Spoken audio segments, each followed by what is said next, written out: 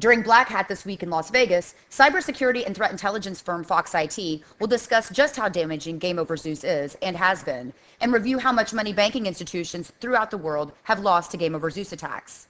I'm now joined by Edward Driehaus of Fox IT to discuss some of the more noteworthy characteristics that Fox IT has identified in Game Over Zeus. Hi, I'm Tracy Kitten with Information Security Media Group.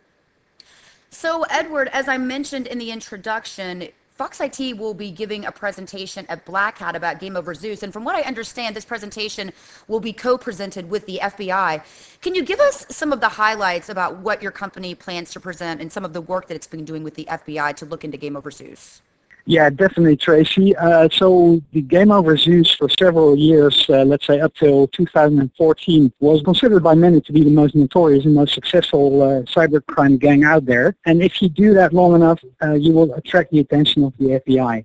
Now, since we were investigating on behalf of our customers into that group since 2006, we had quite some information on that group that we were able to share with the FBI that they could use in taking down the botnet in May of 2014. So some information about the infrastructure, information about the group itself, and everything that we learned in that process, we are now explaining on the Black Hat conference as part of a presentation together with the FBI. Some of the highlights were definitely some of the stuff that wasn't known before, is that this group actually exceeded over 50 people.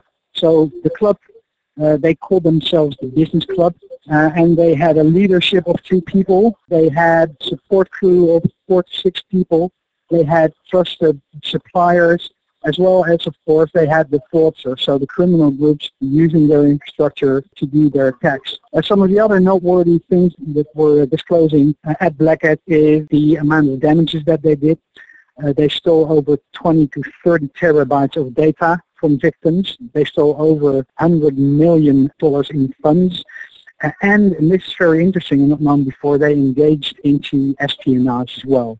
So, Edward, is Game Over Zeus still out there, or has the botnet completely been taken down and the group shut down as well? So vital parts of the botnet have been taken down by the FBI back in May of 2014.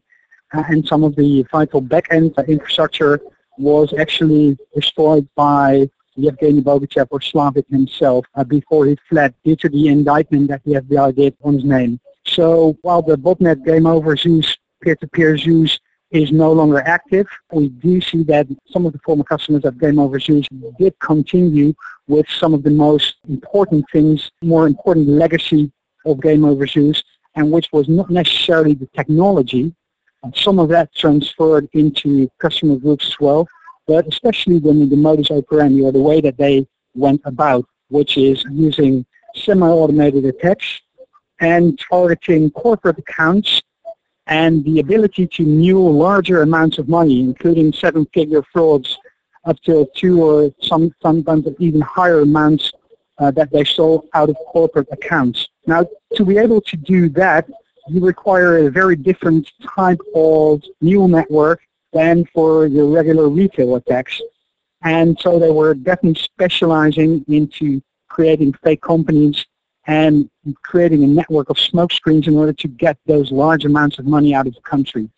And these are some of the tactics that the customers inherited, the knowledge that they inherited, and also due to the fact that one of the other leaders of the gang is still out there, probably still working with some of these guys. So then what should banking institutions and other organizations be doing to protect themselves, if anything, Edward? From a tactical perspective, it's very difficult to protect against these kinds of attacks. So especially since they target the customers of banks. So awareness pretty much always helps. But I think what the most important thing is, what banks should realize at this time, is that these kinds of attacks require less investments for the criminals.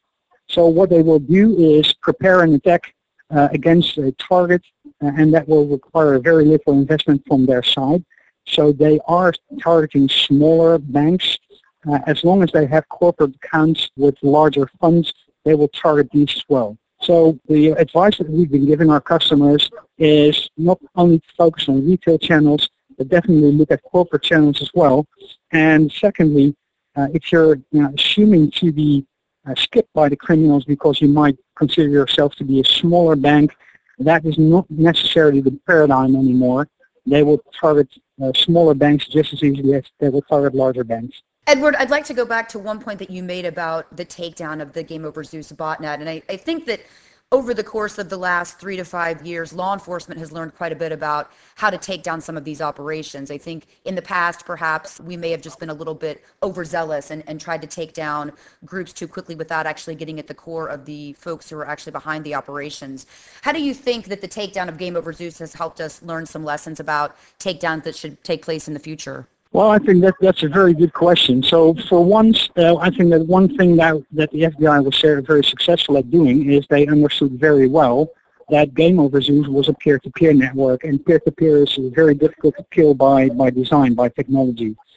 So they didn't try and go and kill every back-end server, if you will, that they could lay their hands on, because there was technology built in for others, command and control service, to take over. So they were very well aware of that.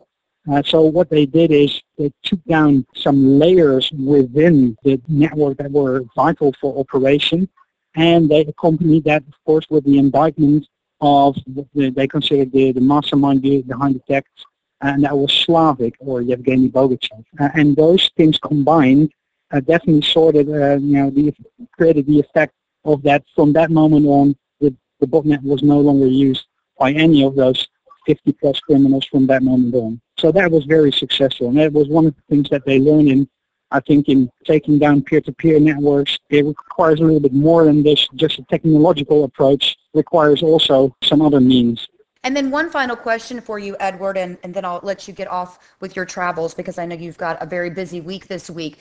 But you made an interesting point about Game Over Zeus. So historically, we think about Game Over Zeus as being a banking Trojan, but it actually has targeted other information, right? So it's not just been to take over bank accounts. You also mentioned corporate espionage. Do you think that this is a trend that we're seeing throughout the industry where these types of Trojans are evolving to serve higher purposes than just going after bank account information? So we've definitely seen that this gang has been very pragmatic at trying to maximize the ROI that they could get out of their botnets. We have seen them engaging into crypto locker ransomware. So that's using your bots in another way to make some euros. And like I said, the espionage factor was definitely there. We saw one of the botnets actually giving out commands to the bots to search for certain files which had some, say, nation-state importance. So it seemed like the queries that they were doing on the bots were indicating they were interested in some kind of nation-state information. Now, since they were reusing botnets to do this, it was for us very difficult to say the extent and how far this went, but we have observed this happening at least once. Now, as far as your trending question goes, we have definitely seen financial criminals and the corporate espionage criminals converging their methods. Since 2011 and further, we have seen financial criminals selling off individual bots or multiple bots that they thought were in corporate accounts, selling those off to spies, and we saw actual espionage tools being uploaded to those bots in our investigations. So that's been a trend that we've observed for several years since now. The interesting thing about this case is that Game Over Zeus gang seems to be engaging in espionage much more geared towards the nation state than anything else. Well, Edward, as always, this has been very informative. I appreciate your time today. You're more than welcome, Tracy. Thank you very much for your time. Again, we've just heard from Edward Driehaus of Fox IT. For Information Security Media Group, I'm Tracy Kitten.